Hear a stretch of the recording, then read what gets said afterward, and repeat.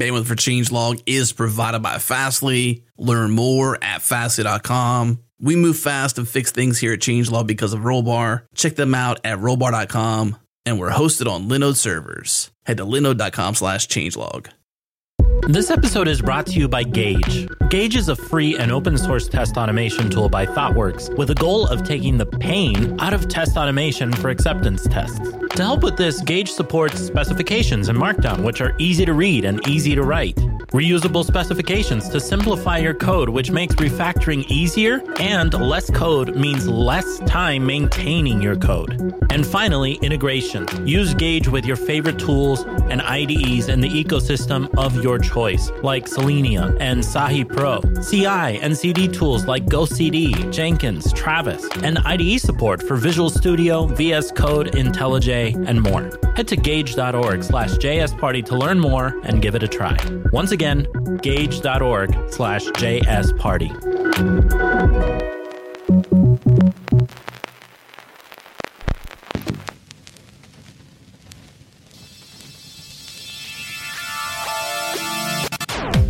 Welcome to JS Party, a weekly celebration of JavaScript and the web. Tune in live on Thursdays at 1 p.m. Eastern, 10 a.m. Pacific at changelog.com/live. Join the community and Slack with us in real time during the show at changelog.com/community. Follow us on Twitter. We're at JSPartyFM. And now on to the show.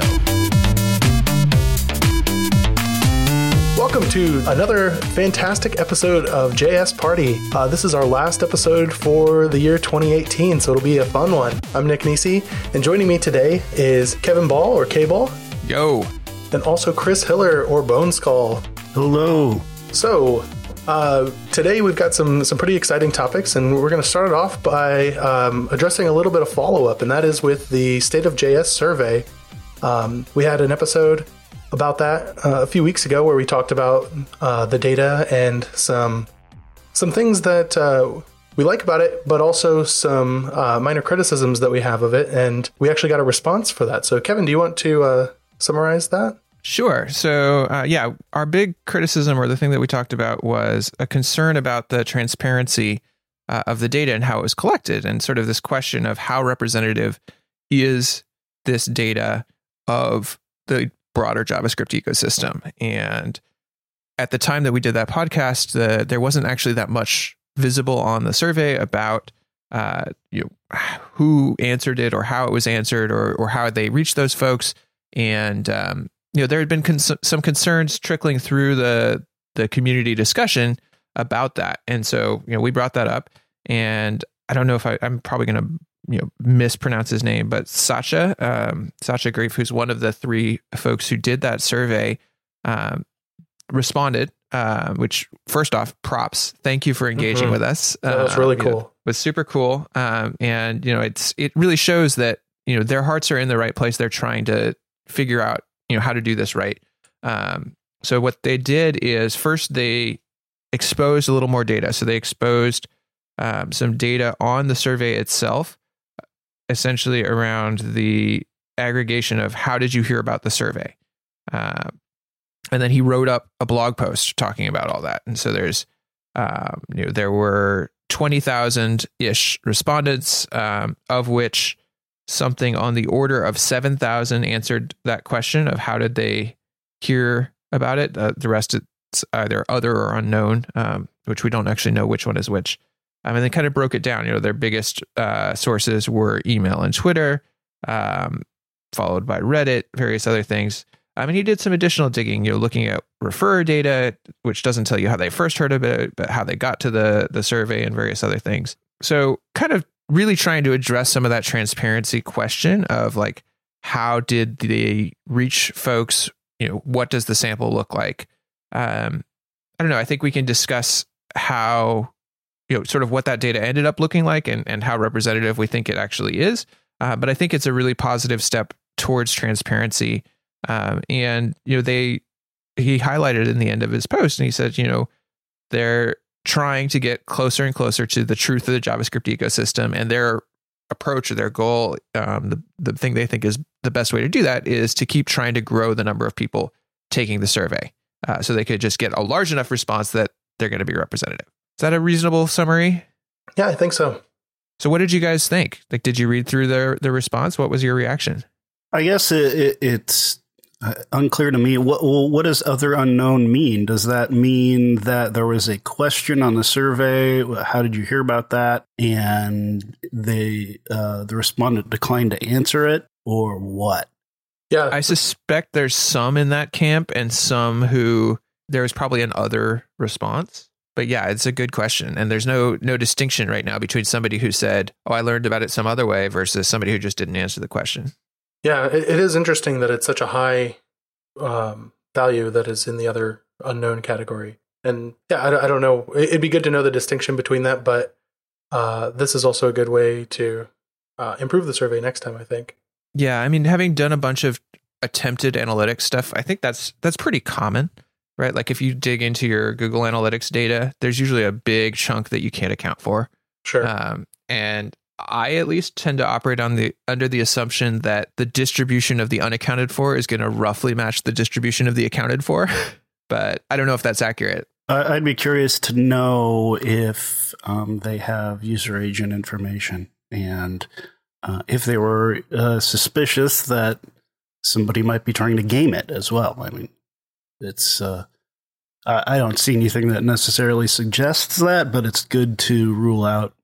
Yeah, so they talked about some of the referrer values. So they had the browser referrer info, which gives you essentially the last hop, right? It says, okay, what was the last thing that actually linked them here? It doesn't necessarily tell you how they heard about it, right? Like they might have seen the email, gone to the announcement post, and then clicked through from the announcement post, which was the top referrer of their recorded sets. But yeah, so there's some data there. Well, I mean, by user agent, I mean, are people taking this on their mobile device? Is this, a desktop Chrome, or is this somebody's bot? Interesting. So I'm not suggesting that happened here, but it's just again, it's good to rule that out. Data scrubbing and the like. So I mean, it would be nice to really just get the dump of the raw data and just kind of. That would be. And in fact, I think when I was talking with folks in the channel about, this feedback, somebody said, hey, this is good, but what I'd really like to do is dig into the data myself and say, okay, for example, you say all these folks came in via email. Can we get a perspective of and he said, I think Sasha said in there that the email list is mostly folks who took the survey in the past. So that doesn't actually tell us anything about what niche of the ecosystem they're from, just that they happen to see this in the past.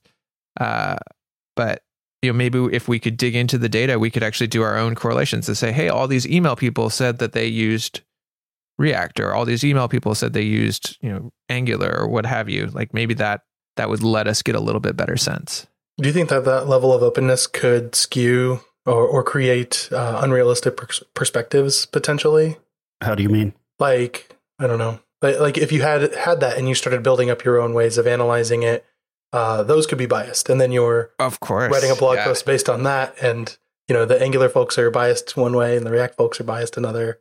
Yeah, what is it? Lies, damn lies, and statistics. Like you can use the data to show whatever the heck you want. There's some truth to that. But I also think that the only way we get to a real understanding of this is through discussion. Absolutely. And maybe, having more people looking at that data and slicing it and dicing it. And, if the data is out there and it's available, then somebody could do that story and somebody else could say, no, you're cherry picking the data. And here's why, because I could show you with the real data. Yeah, that's a good point. Right. That probably is more work for the team behind the survey, because there's probably some amount of anonymization they need to do. There's probably some amount of data cleaning they need to do so that they're not leaking private data. Mm-hmm. But yeah, so Sasha, if you're listening to this or other folks, we love it. Thank you. We want more. we want it all. But it would be really neat to be able to kind of access the raw data. And, I think in a lot of ways, the goal of this survey is to get a sense of what's actually legitimately going on in the ecosystem. And the reason folks are wanting more data here is that we care and we want to understand, what does this represent and how representative is it of the ecosystem?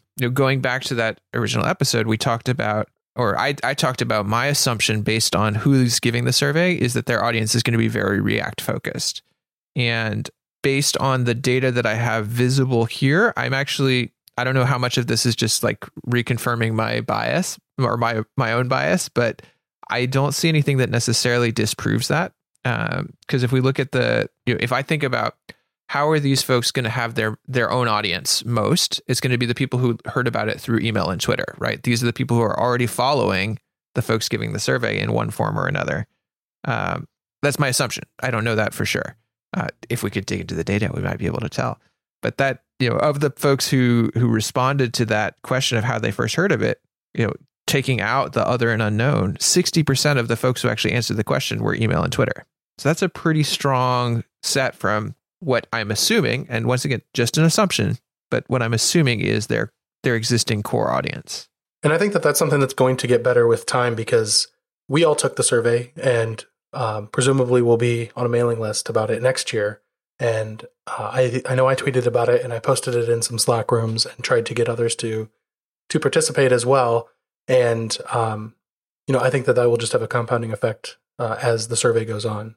So, I guess I don't have really any reason necessarily to distrust the analysis of this. And so, well, I think, the raw data would be great. I think the bigger question to me, and I remember back, so there was an episode of the changelog from, and I just looked it up, Friday, June 2nd, 2017. And they had Franny Zlotnick and Nadia and Michael on there. And they were talking about the GitHub open source survey of 2017.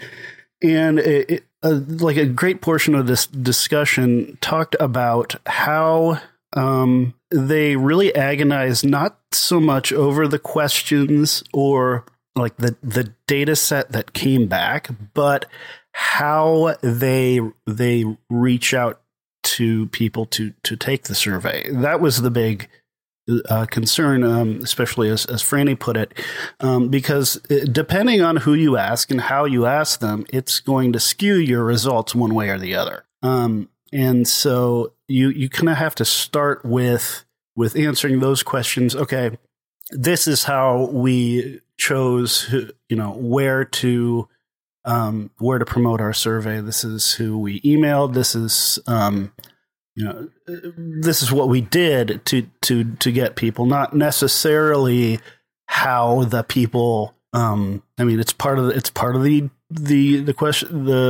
question, but not necessarily how the people wound up at the survey, but what did you do as the survey author to get the survey into the hands of respondents? I would really encourage anybody who's interested in like surveys of just trying to gather data like this, like the State of JavaScript, anybody who's involved in that, is check out this particular episode on the changelog. It's episode 252.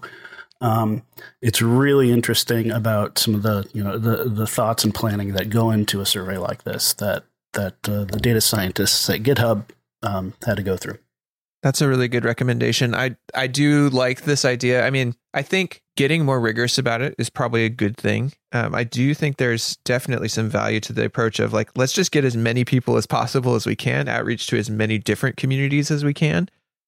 So I'm wondering, does it make sense? Should we brainstorm some quick ways to help get this out to more folks next year? So maybe we get a broader survey. Maybe the State of JS folks could partner with GitHub and get some sort of flag on any JavaScript repo. That would be kind of amazing. Or, I don't know.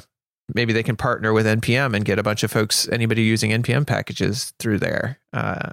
Any business who would sign up for that would want access to that data. And so I suppose that it depends on whether that's in the interests of the people behind the survey. So, yeah, absolutely partnering with sites that people go to, sure. GitHub, NPM, Stack Overflow. But, again, they have their own surveys. I was just going to say that. So, all three of those have their own. Very true. But that raises an interesting thing. And I'm trying to correlate this to, like, political surveys, which I absolutely don't want to do. But like a lot of times people will look at like aggregates of those surveys to try and see trends, because they might be biased in one way or another. And maybe one way to beat that bias is to have a comparison of the surveys and the data that they're getting to give you an average. That's a great point. I think, in the political world, aggregates of polls have been shown to be an extremely effective way to model the system, right? Like, and they'll do, I think the most famous set is 538, and they aggregate and they have every pollster. They, will look at their history over time and sort of show what their biases are and try to adjust for that. So yeah, that's a really interesting possibility now that, as you said, GitHub's doing a survey, NPM's doing a survey, Stack Overflow's doing a survey. Here's the State of JavaScript survey. Who's going to do it? JS Party 2019. You heard it here first. Yeah, I think that is something that I do personally. Like I'll look at the specific results that I care about from this survey and from the NPM survey and from GitHub, and I'm really interested in what TypeScript's doing and how, and seeing the trends with that. And I like being able to just in an unscientific way put that together on my own and kind of see, oh yeah, all of them are kind of saying that TypeScript is huge right now. So it makes me believe it a lot more.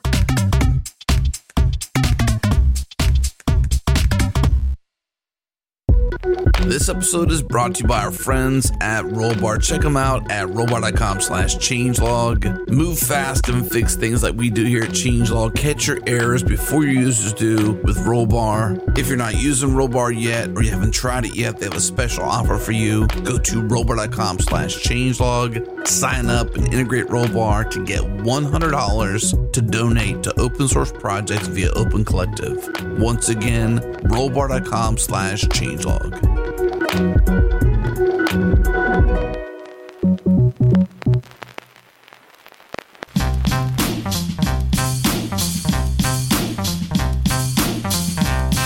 So we were talking about the survey in the previous segment, and just to close that out, I just want to say that I do appreciate the work, and I think that we all share this sentiment. We appreciate the work that Sasha and his team are doing, and I look forward to taking it next year and seeing the results and going forward. And also, I'm appreciative of the other surveys. So one that is going on right now is the NPM survey, which you can go in and participate in right now and let your voice be heard.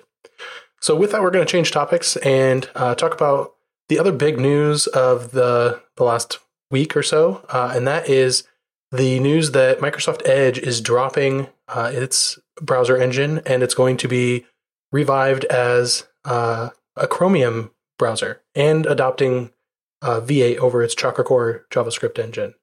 So I thought that this would be a really great topic to talk about and to get your ideas on what this means and whether you're excited about it or disappointed or fearful. What are your thoughts?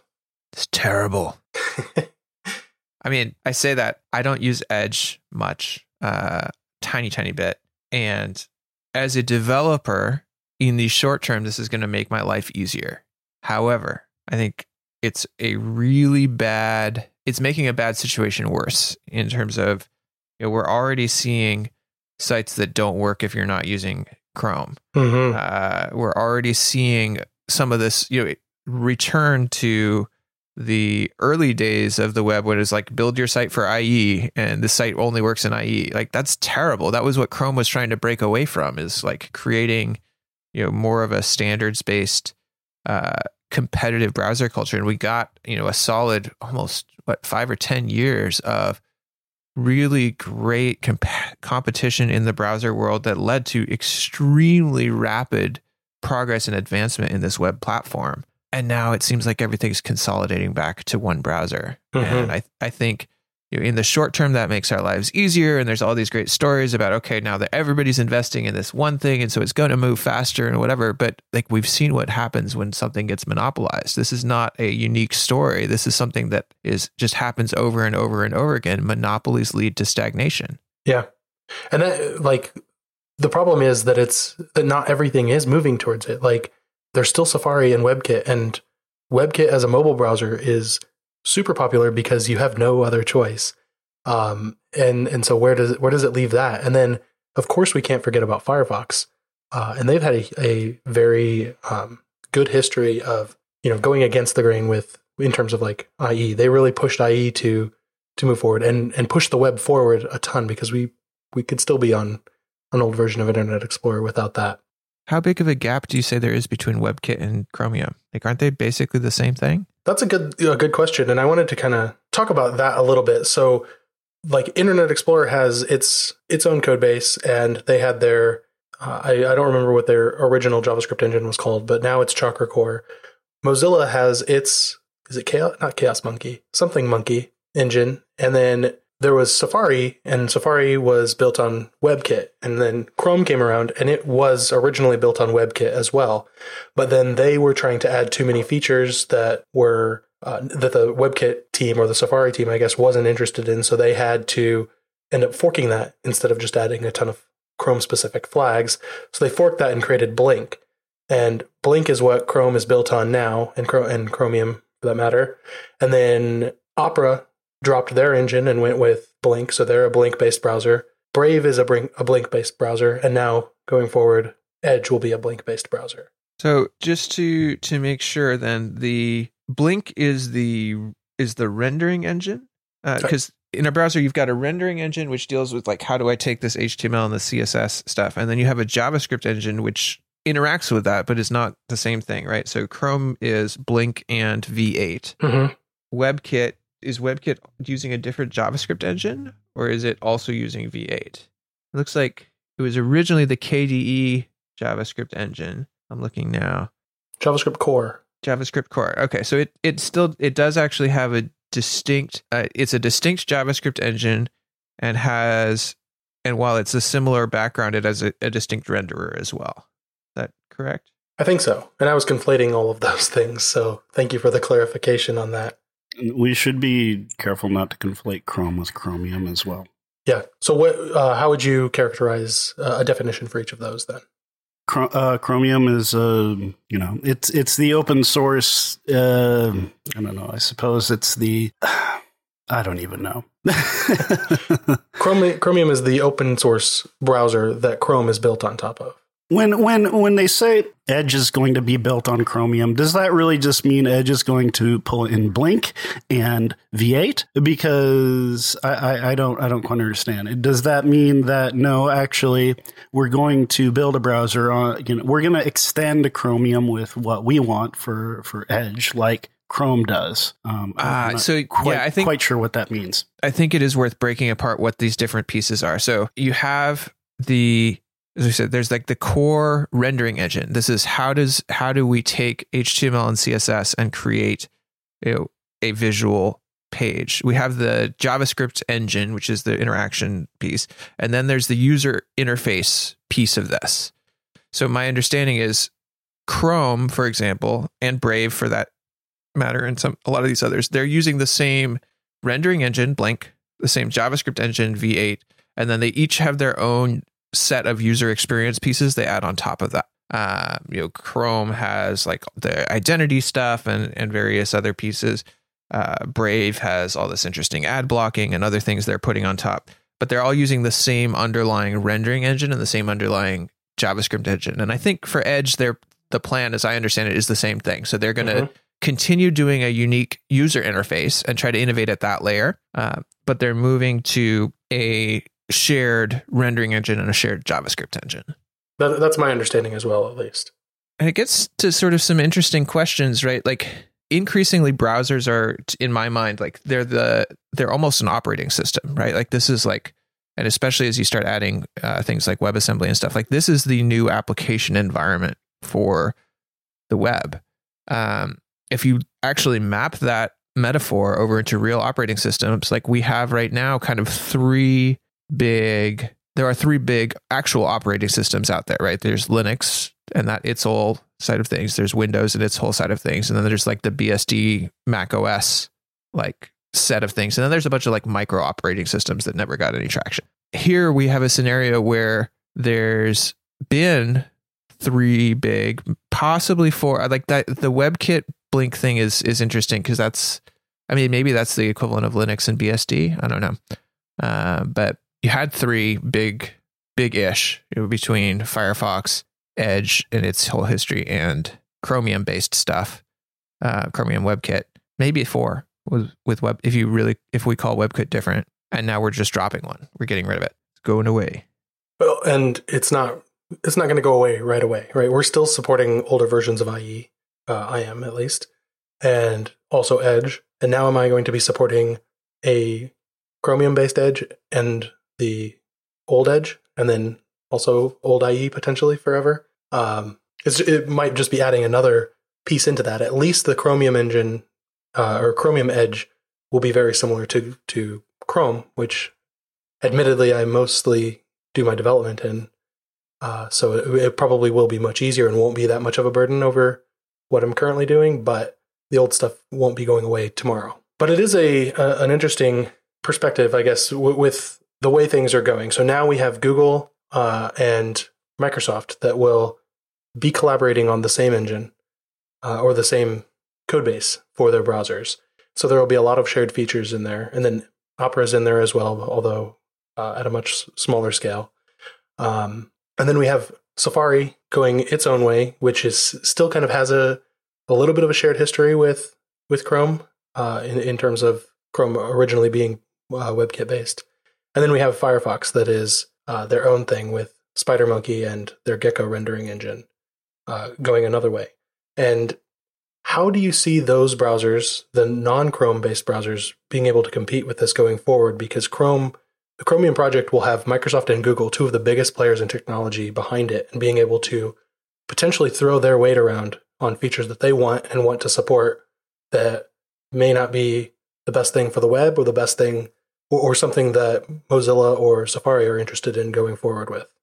I mean, that's my big concern, right? Like, because this is putting a scenario in place where there is no balance of power and competition is small. Like, if you look at browser user share, how much does Firefox have? Like, it's 10%. It's 10%. You have WebKit. You said on mobile. I think or it has to be on mobile. I think that's only in iOS, right? Android's on Blink-related browsers. Yeah.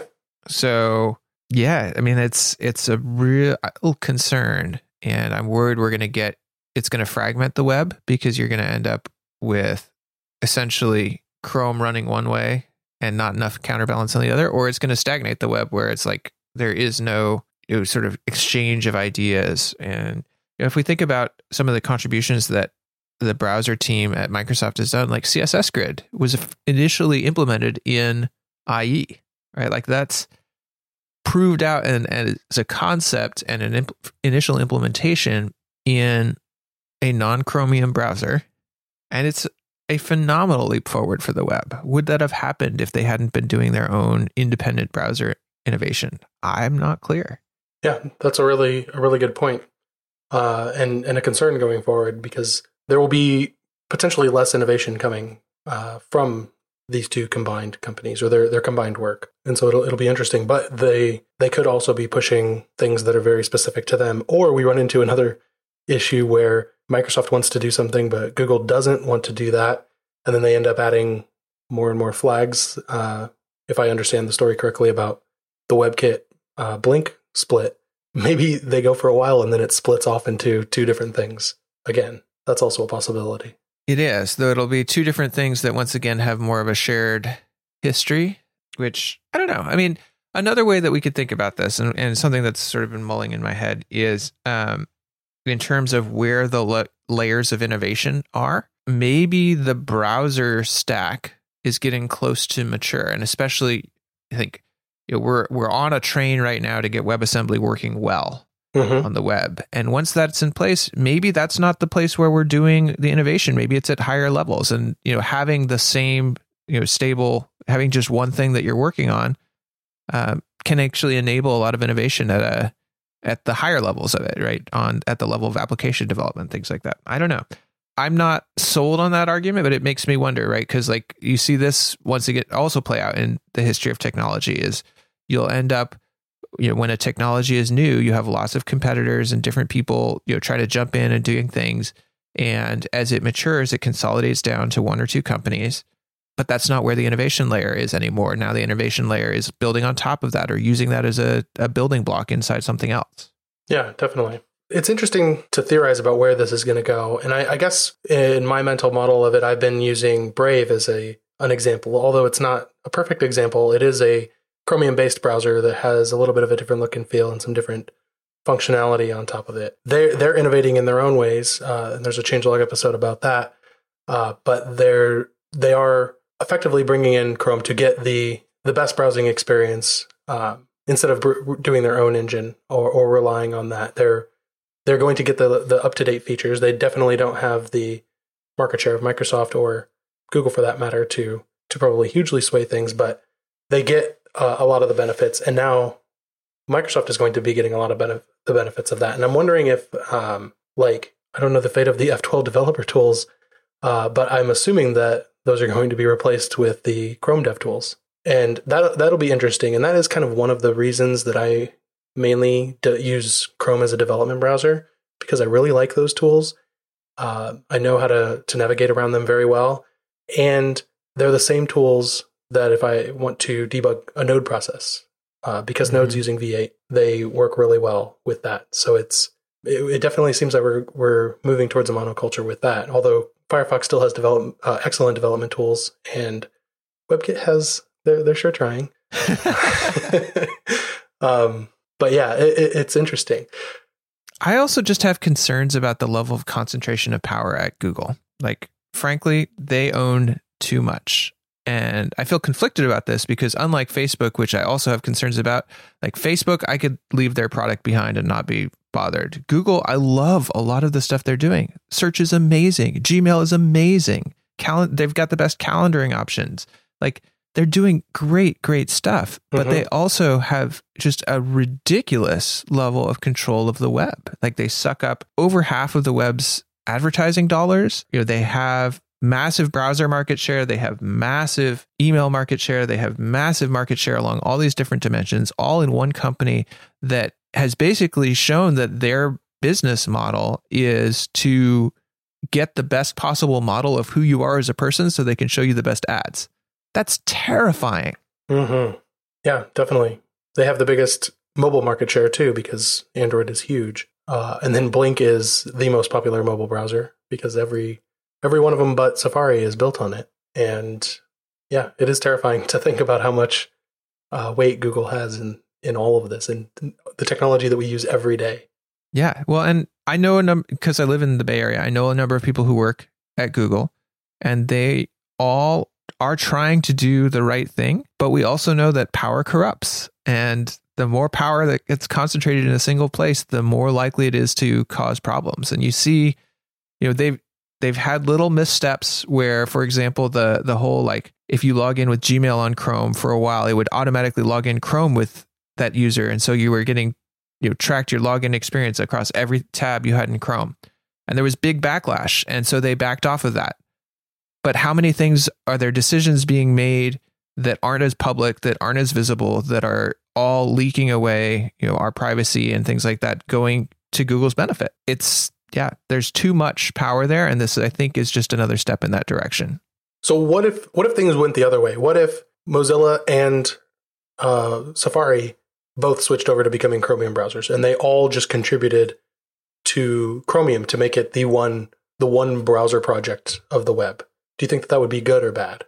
Terrible. That's even more of the same issue of monoculture, of you end up in a place where, on the one hand, you can make the argument, okay, now you have all these same companies that were already doing things. They're now all engaged. They're just engaged in a different way. But I think history matters and the institutions around it matter, right? Like Chromium has been owned and run by Google for a long time. And even if they're doing a lot to distribute that project management across the web and distribute the management of that organization, like, they are going to continue to have an outside influence on it. Right now, Firefox, Mozilla gets to make all the decisions for Firefox, and they also do it in a very open way, and they have, open source community and yada, yada, yada. But, like, make no bones about it, Mozilla is making those decisions. The same thing is true with Chromium and Google. I mean, these companies, Apple, Google, Mozilla, Microsoft, they control essentially the specification for the web. They're the members of the WhatWig, right? And so, one could look at this and say, all right, well, if they are coming to agreement on standards and have fought back against, like the W3C's EME, DRM, which they have, what does that mean? Does that suggest that these companies can work together in a way that is beneficial for the open web? I mean, I guess I'm not convinced it's all doom and gloom necessarily. I mean, I feel like of those four companies, the only one that really has this incentive to invade your privacy is Google. Apple, Mozilla, Microsoft are not advertising companies, so maybe that balances things out. I mean, I guess it's difficult to say what would happen if everybody coalesced around the same basic web browsing engine. It would certainly be cool for developers who would have a lot more confidence in the environment that they deploy their code to.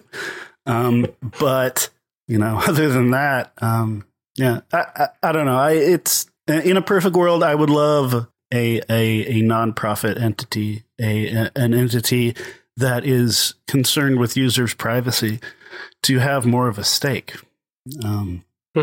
But it's kind of all about the resources and who can throw developers at the problem, and so far that's been a lot of Google. So yeah, and I think that you hit on it correctly. Once this takes over, and once the old Edge and Internet Explorer die, in the short term, that will probably be a better experience for users and developers, because most likely they'll be aligned on things. Things will get easier for us because things will just work a lot better and have more consistency between everything. But as things go forward and decisions have to be made and disagreements are had, that's where things are going to start falling apart, because Google has way too much control over this. Do you think that you would feel better if Microsoft had instead chosen Mozilla's browser technologies to build on instead? I mean, I guess personally, I don't really care, because I don't use either of those. But I use Vivaldi. That's my main browser. It's built on Chromium. But yeah. So I guess it's I like that Chromium has enabled browsers like Vivaldi and Brave to exist. I think it would be damn near impossible for them to exist if there wasn't such a project as Chromium. But at the same time, I agree with you that the Chrome and Brave, they're taking different routes, but they are trying to figure out ways to serve you ads in different ways. Mozilla doesn't really seem to be doing that, and Apple doesn't really have a foot in the advertising game from that perspective, as far as I can tell. Microsoft does, right? Is Bing even still a thing?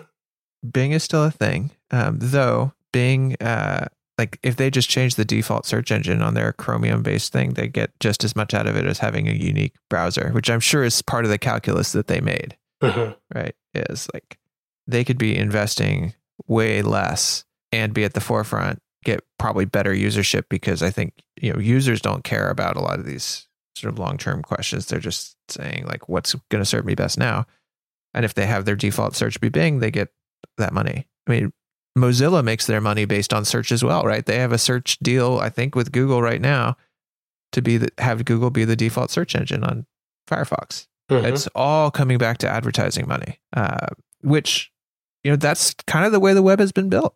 And that's the one reason why, in some ways, Apple can go a different way, is that they are the only one that their web browser stuff there is about feeding back into the hardware ecosystem rather than driving money through search. So we should all switch to Safari.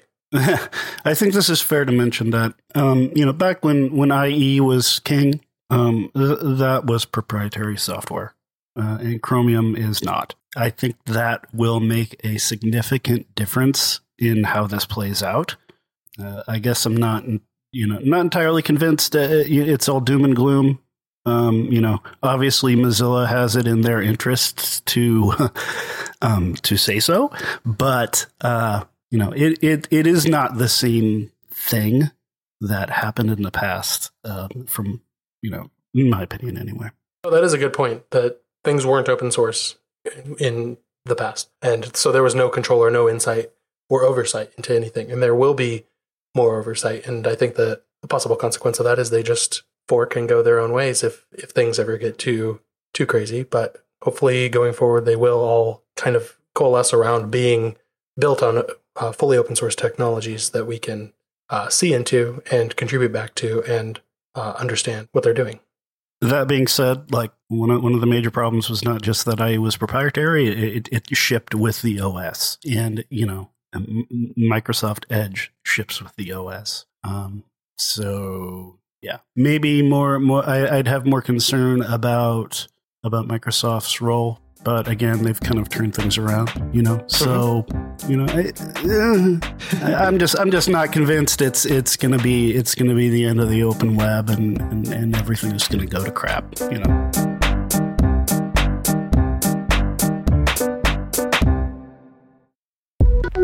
This episode is brought to you by DigitalOcean, the simplest cloud platform for developers and teams. Deploy, manage, scale faster and more efficiently on DigitalOcean. Managing infrastructure is easy for teams whether you're running one virtual machine or thousands. Use our special link to get $100 credit for DigitalOcean and try it today for free. Head to do.co/changelog. Once again, do.co/changelog.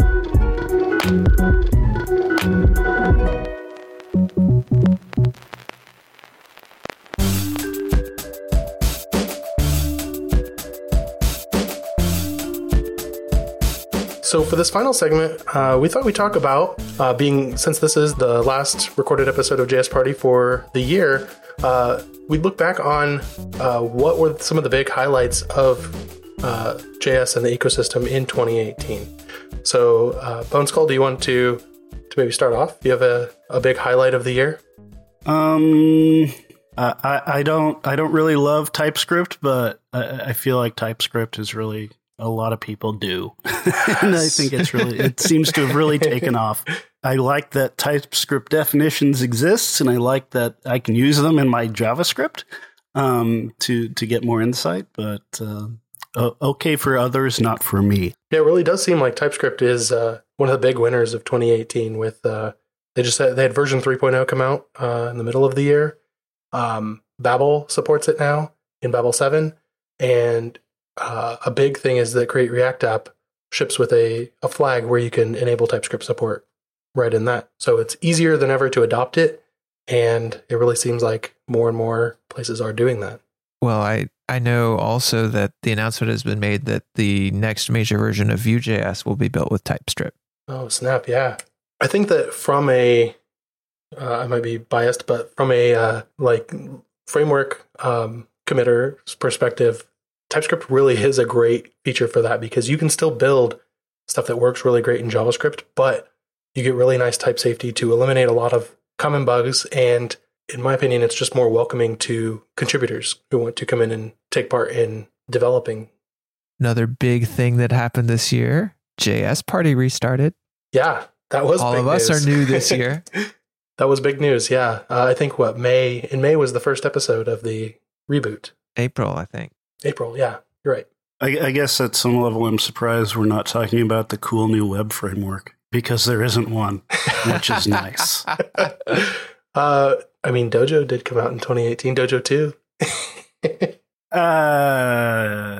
But I mean, so like, good reaction. The big players, the ones with the most market share, it seems like the ones that were big in 2018 were also big in 2017. Mm-hmm. So it's nice that there's not like this incredible new framework that everybody says, oh, wow, I need to trash all my code and convert to this new thing. And it feels like, where there was once a lot of fatigue, there's sort of been this stabilization a bit this last year. And I dig that. Yeah, for sure. I think that's a great thing. And React is huge, but I think maybe it was 2018, but some of the big news is that Vue is really a contender to it. So there's healthy competition there, but you're right. It's not 10,000 frameworks or a new framework every day. It's healthy competition between the big frameworks. And they're all just growing in functionality and ease of use and adoption. NPM published some really interesting stuff on this year in JavaScript. And one of the things they highlighted was, React's growth has started to slow down relative to overall ecosystem growth. Angular is still going strong, relatively flat.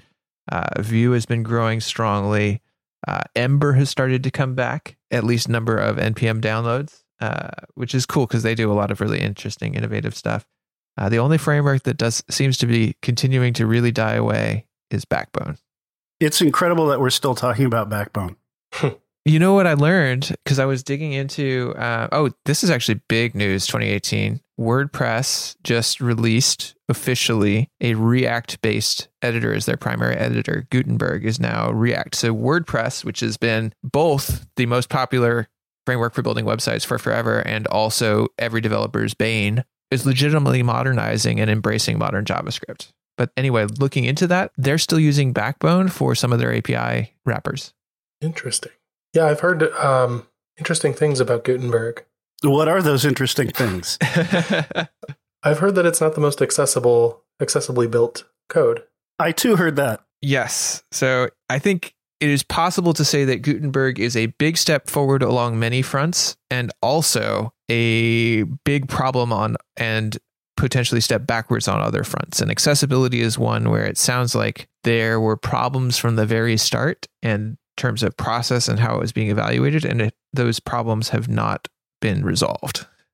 Remind me how we know this. Was there a Medium post about it from somebody on the team who I feel like it was something like that, and they had resigned in protest or something? Is that what happened? There have been like dozens of posts about this particular issue. Dozens. Yeah, I've featured at least 3 on my newsletter. Like it's been coming up a lot. Let me see if I can find some. There was definitely folks raising flags, resigning from the accessibility team on WordPress, various other things, and essentially saying that their concerns had not been, I don't want to say they hadn't been addressed, but they hadn't been taken seriously or really thought about, right? Like that it was, they were raising what are essentially design level questions of saying like, how should we be approaching this in a way that can facilitate accessibility? And the team was not even listening to those and essentially trying to bug fix their way to accessibility. It's disappointing that their priorities weren't there from the start, but hopefully it does improve. I have to say that I think that a big winner in terms of the web and open source for 2018 really has to be Microsoft at this point, because they had a lot of big news. We talked about TypeScript that is growing in popularity, but they also bought GitHub this year, and that's big news. That's a big contribution into, or a big investment into open source and the open source ecosystem. They're rebuilding their browser in Chromium. That can count as 2018 news, even though we just talked about it in the last segment. And there's one other thing. Visual Studio Code is just exploding in popularity. So a large majority of web developers are using Microsoft technologies every day for most things, which is pretty crazy. So the same company, Microsoft, now essentially owns, of course, their VS Code's from Microsoft, but they also own Atom, which it seems has been kind of declining in popularity because of VS Code. And I thought was it even yesterday, Facebook announced that their editor built on Atom Nuclei is being retired. Yeah. So that's being retired too. And so I think Atom is kind of a loser this year because of these things. I always forget that they also technically own Atom. Yeah, that is interesting that they're retiring it. I'm looking at, I didn't see that, but I'm seeing it now. Do they say why? Oh, Facebook? I didn't see anything about why, but one can assume that they're all probably just using VS Code. I'll be holding on to Vim until the bitter end, but it is exciting to see that. And there are a lot of really cool features in VS Code that make me jealous sometimes, but I'll just be the old curmudgeon. Oh, wait. Oh, yeah. You're the Vim guy, right? Yeah. I'm a Vim guy. I may also be a Vim guy. I too use Vim, but not as my main editor. But hey, what about editor monoculture? I'm afraid of that too. That's a problem. Yeah. But there will always be a hardcore segment of people using Vim. And there's data out there. I think it's TripleByte has published data. TripleByte they're like a recruiting manager firm essentially, but what they do is they have engineers who interview engineers and then help match. So they pre-screen folks and then match them to a bunch of companies. But that means they have a bunch of data about engineers and how well they do on sort of standardized engineering tests. And they did a bunch of stuff about, skill level by editor. And the clear, obvious winners are Vim and Emacs. And that can have nothing to do with the fact that those people are all old school and have been doing this forever. And clearly is a statement about the beneficial qualities of using Vim and Emacs. Exactly. One of the things that really drew me to JavaScript way back when I guess first got out of college was I didn't need this big cumbersome editor. Eclipse was what we were using at my first job. And I didn't need that to actually feel productive in JavaScript because I really felt that it didn't give me anything. And so I could kind of go my own way and understand the language. And I really liked that and switched over to Vim. And I do use like the language service for like TypeScript, for example. So I do get auto-completion and things like that. But I'd be terrified of an editor monoculture where you need an accompanying editor to do your work and nothing else will really work. That would be terrifying to me. One other big thing that I think really hit its stride this year is GraphQL is starting to be very much a thing. And in fact, I was looking back at all the episodes we did. We talked about JS Party restarting. The most popular episode to date of our new round has been the episode on GraphQL. Have either of you used it? No, are you kidding? I haven't implemented anything with it or tried to create, an API or anything like that. But what I have done is I have used GitHub's GraphQL API, and I found that for picking out very specific points of data, it's really nice compared to trying to work with the RESTful API, especially since you can just load up GraphQL. I don't know how you pronounce that, but that it's basically just a GraphQL query editor, and just fire off queries at the API and get data back. And I found it a lot easier to do, especially since you don't have to make all these sequential calls to get at what you want. So I think it's pretty cool just from a consumer, an API consumer point of view. Yeah, definitely. I don't think that that'll be a technology that we are done hearing about in 2019. Yeah, I haven't used it, but I've been watching and reading, and I think they have some real things to figure out. In terms of like one of the really nice things about REST is the way that it can lean into browser caching semantics and all of that, but most people aren't actually using that. Most people are not having their RESTful resources be cacheable and things like that because they're just keeping things fresh all around. So I do think GraphQL has some really interesting things, both in terms of the ease of use, but also in terms of moving, like even if you just use it to wrap a RESTful API, now you're making all those REST calls down in a, presumably very fast network inside of your data center rather than from whatever slow network you're in with your mobile phone or whatever. And the slow network only has to make one call. Yeah, and I'll post a link in show notes. There's a good blog post by Netflix about their learnings from adopting GraphQL. That's an interesting read. No, I read that too, and I was kind of confused because it's a year or two ago, I don't remember, but they had their own thing, Falcor, and it is GraphQL-like. As far as I understand, it's less full-featured than GraphQL. And so I wonder what that means for the future of the Falcor project. I mean, is that something Netflix is still committed to, or are they thinking about abandoning it and just going for GraphQL like the rest of the world, or what? Obviously, none of us work at Netflix, so I don't think we can answer those questions, but I'm curious to know. Yeah, and they did mention that they had considered using Falcor. So maybe I'm wondering if this is just like a different internal team that had a decision to make and decided to go with GraphQL. But that would say a little bit towards Falcor and maybe its future. But yeah, we don't know. But in terms of learning from what they learned about GraphQL, it is an interesting read. So what do you see as... Oh, sorry, go ahead. Oh, no, that's what I was going to say. I was going to say, what are your predictions for 2019? I think more and more things will be written in TypeScript. I'm also really excited to see what comes out of the Deno project and see if that gets any traction. Deno is, in case you don't remember, it's a Node-like environment built on TypeScript, but without a lot of the faults that Node has. And it's created by the original creator of Node, Ryan Dahl. Yeah, I mean, I think a lot of that is an interesting thing to look in. I think a lot of the trends that are going on will continue. You know, the safest, most predictable way to predict the future is say, well, what just happened in the past, that's probably going to keep happening. I do think we may be hitting a place where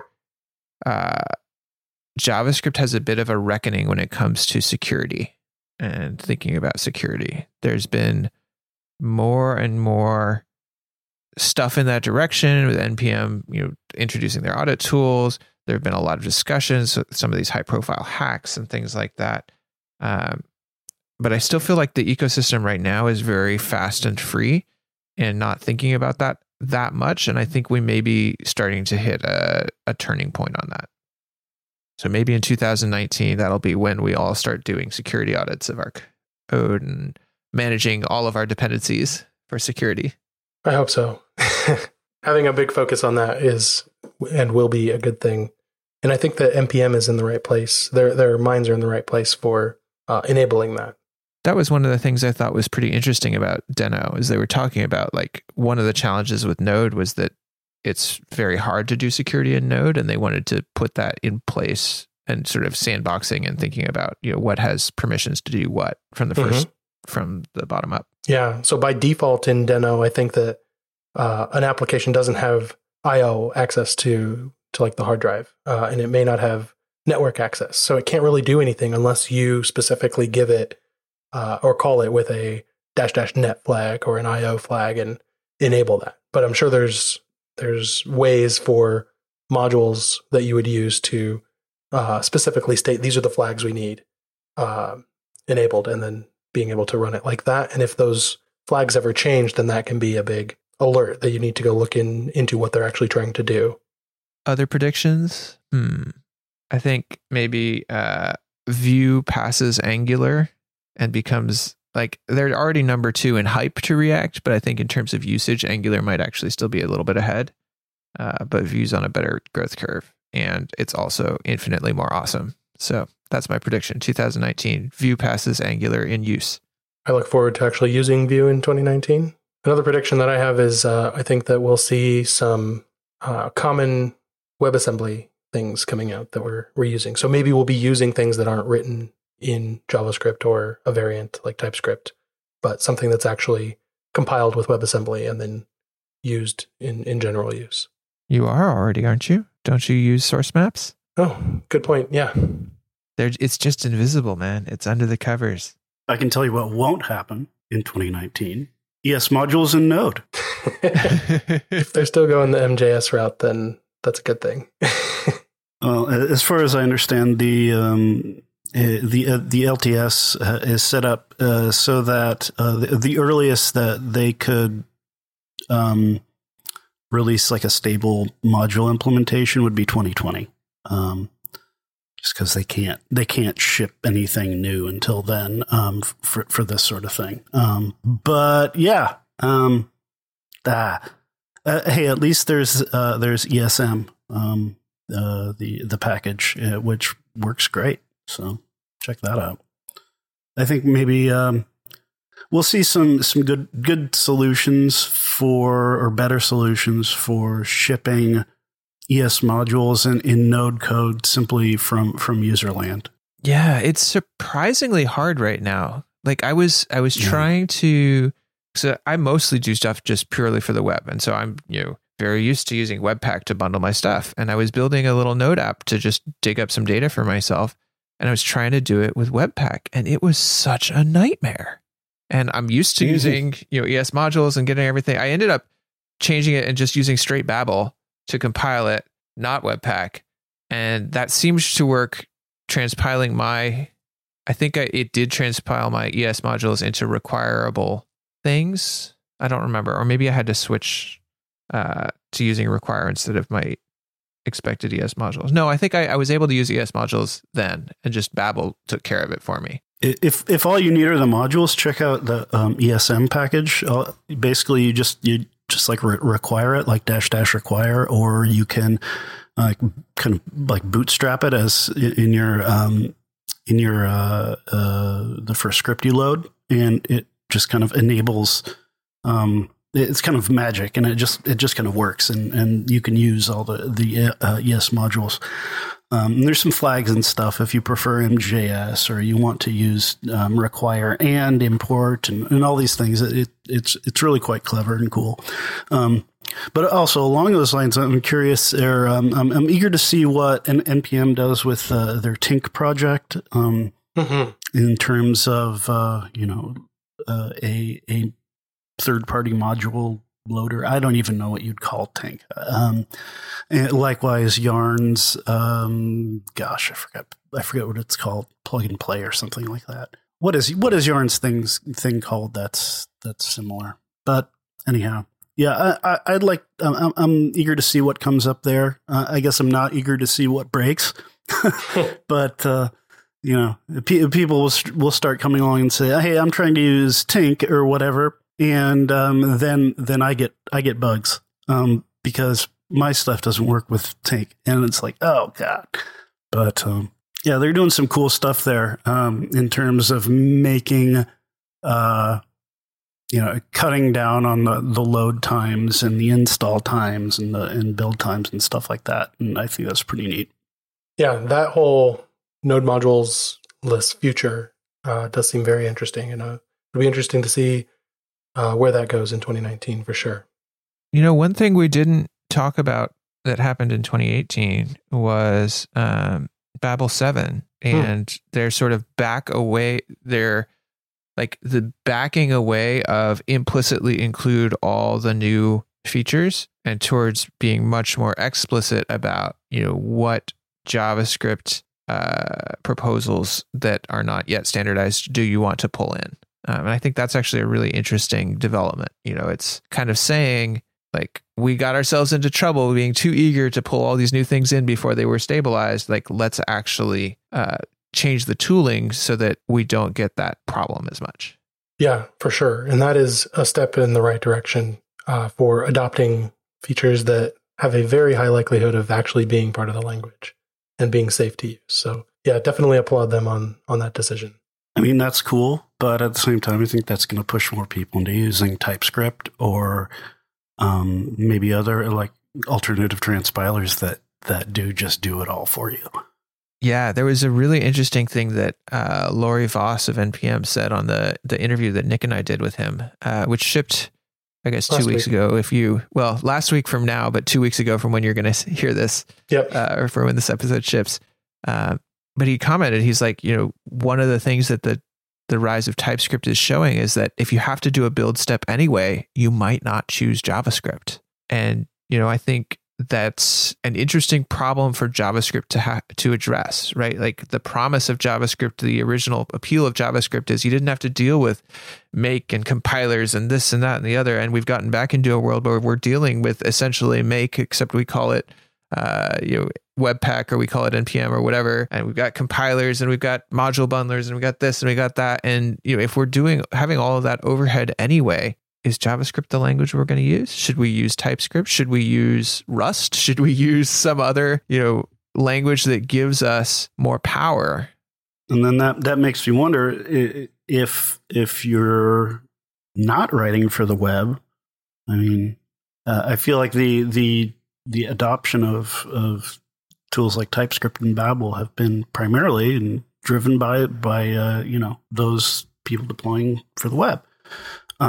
Will Node be this like wasteland of JavaScript, and the web is all written in TypeScript? Is that what's going to happen? I don't know, because if you're writing for Node 10 or whatever, asyncs there, like they've got all the features already in V8.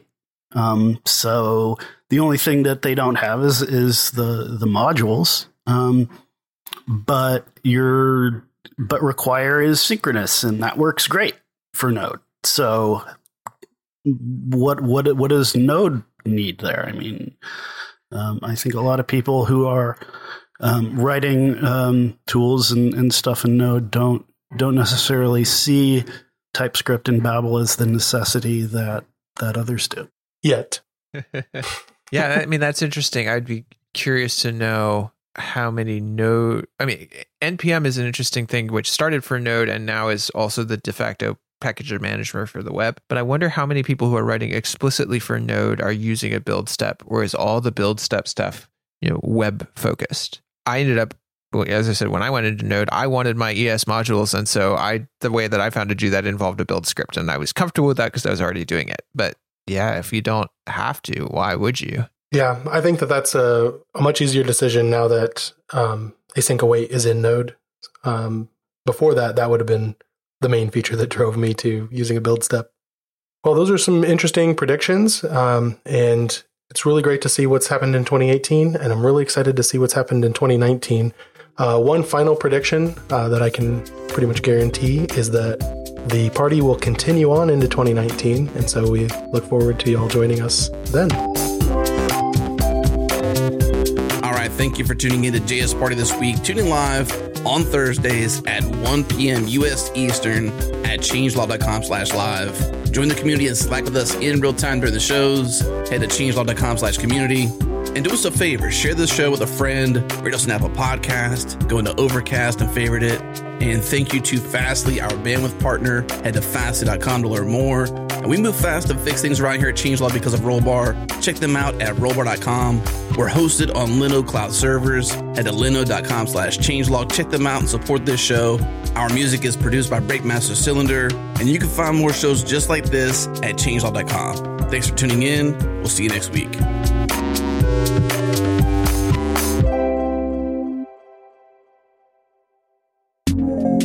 I'm Tim Smith, and my show Away from Keyboard explores the human side of creative work. You'll hear stories sometimes deeply personal about the triumphs and struggles of doing what you love. I need to give myself permission to not overdo it. If I know that the weather forecast is really good tomorrow and I don't have to do a podcast tomorrow and I could go to the beach, maybe I go to the beach. Maybe I do something that is not work. New episodes premiere every other Wednesday. Find the show at changelog.com/AFK or wherever you listen to podcasts. Was that the end? I think so. Cool. It's the end of the world as we know it. Now this is the end.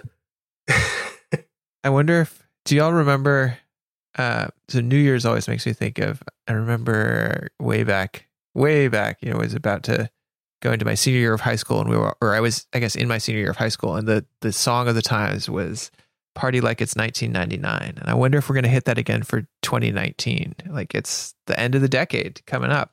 You mean it was 1999 when you graduated high school? Not that it was 1986 or whatever when you released the song. No. It was 2000 when I graduated high school. So it was 99-2000 was my year, and they were playing Party Like It's 1999 everywhere all the time, and especially around New Year's. Man, that was annoying. Yeah. Oh, but it made me wonder now that we're 2019, end of the decade.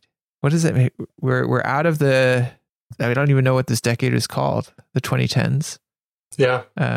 The teens. We're about to go into the roaring 20s again. Oh, crap.